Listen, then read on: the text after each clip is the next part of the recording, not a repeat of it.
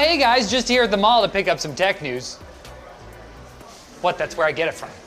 The global chip shortage has affected all kinds of sectors that use technology, that being all of them, but the automotive industry has had enough. Ford and General Motors have announced partnerships with various chip makers, including GlobalFoundries, TSMC, NXP Semiconductors, and Qualcomm, which the companies say opens the door to joint R&D and manufacturing that could ease the burden of tightened supply lines and increase the supply of cars with more advanced features. Okay, cool.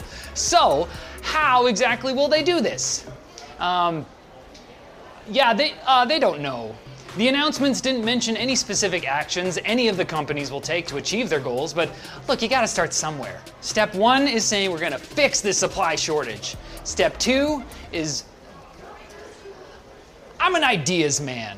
NFTs are a polarizing subject right now, but thankfully, someone made a place where everyone is welcome to download all the NFTs. You heard that right. Every image linked to an NFT on the Ethereum and Solana blockchains is currently downloadable as part of a 20 terabyte torrent file hosted on the NFTBay.org. Because it's like the Pirate Bay. The site was put up by an Australian developer named Jeff Huntley as a way to hopefully comment on and educate the public about the nature of NFTs. As you may know, NFTs aren't an image. They're a token that may be linked to an image hosted on a server somewhere, and now also hosted in a 20 terabyte torrent file so you can max out your internet connection to own the crypto bros. Whatever you think about them, it looks like NFT's normalization cannot be stopped, with the latest innovation being virtual commemorative tickets, NFTs, given to NFL fans.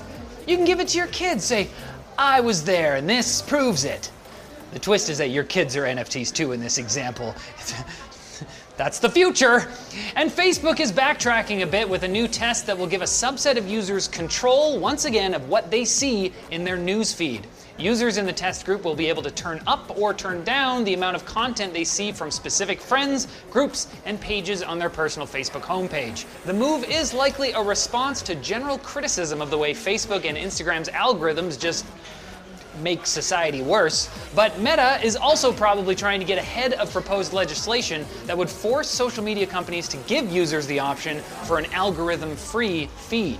That's a trend we're seeing across multiple companies. Apple's new self-repair service is undoubtedly a response to activist shareholders and pressure from the FTC, and Twitter recently dropped support for Google's AMP system for news article links, which has also come under scrutiny recently. Could it be that the internet might be getting better? Now it's time for Quick Bits, brought to you by Samsung, who is reopening 2 of their most popular Samsung Experience stores in Canada. One at Yorkdale Mall in Toronto, and the other here at Metrotown Mall in Burnaby. It's right there, I'm in it. And trust me, it is a vibe. Why are you looking at me? With new repair services, product training, and mobile pickup areas, living the Samsung experience is easier than ever. And to celebrate, Samsung is giving Canadians the chance to win a wireless charger trio or Galaxy Smart Tag. So kind, very Canadian. To enter, just post a photo of yourself at a Samsung Experience store with hashtag Samsung Canada and Samsung Contest, and tag and follow Samsung Canada on Instagram. Click the links below to learn more about the giveaway and to find a Samsung Experience store near you. Maybe I'll meet you there. Look, quick bits are gonna happen in your life. At some point, you'll have to deal with them. Xbox boss Phil Spencer is a badass boss. Why? He recently told Axios that he hopes to see the gaming industry as a whole embrace legal emulation, a concept that I think would give Nintendo executives a collective aneurysm. Xbox has certainly been talking the talk here. Between backwards compatibility and game streaming, you can play games from the original Xbox on the latest model and games from the new Series X on the last gen Xbox One. So keep being yourself, Phil. Phil. Phil. Phil. Phil. Phil. Phil. Phil. Good enough for me. Nah, he did make Elder Scrolls 6 an Xbox exclusive though. I'll allow it. MediaTek has long been the lesser cousin to Qualcomm in the world of ARM processor manufacturers, but the company's latest chip, the Dimensity 9000, could give Snapdragons a run for their money. It's the first chip built with both ARM's new V9 architecture and TSMC's 4nm process, so this thing may just be the new mobile chip king, at least until November 30th, when Qualcomm has an event scheduled. You get to sit on the throne for a little while, though, at least. And that's fun. Apple's long-rumored autonomous car has gotten some fresh rumors to keep the mill going, courtesy of Mark Gurman. He says the car, codenamed Project Titan, is expected to launch in 2025 with a custom Apple chip and no steering wheel or even pedals. Why would you need that anyways when Apple knows how to drive your car the best? It's just like the iPhone. Side loading? Everything worth downloading is in the App Store. Apple knows best. But no, shh. Sleep now. Warner Brothers has taken the wraps off its Super Smash Bros. Style fighting game, which is bafflingly not named Warner Smash Bros.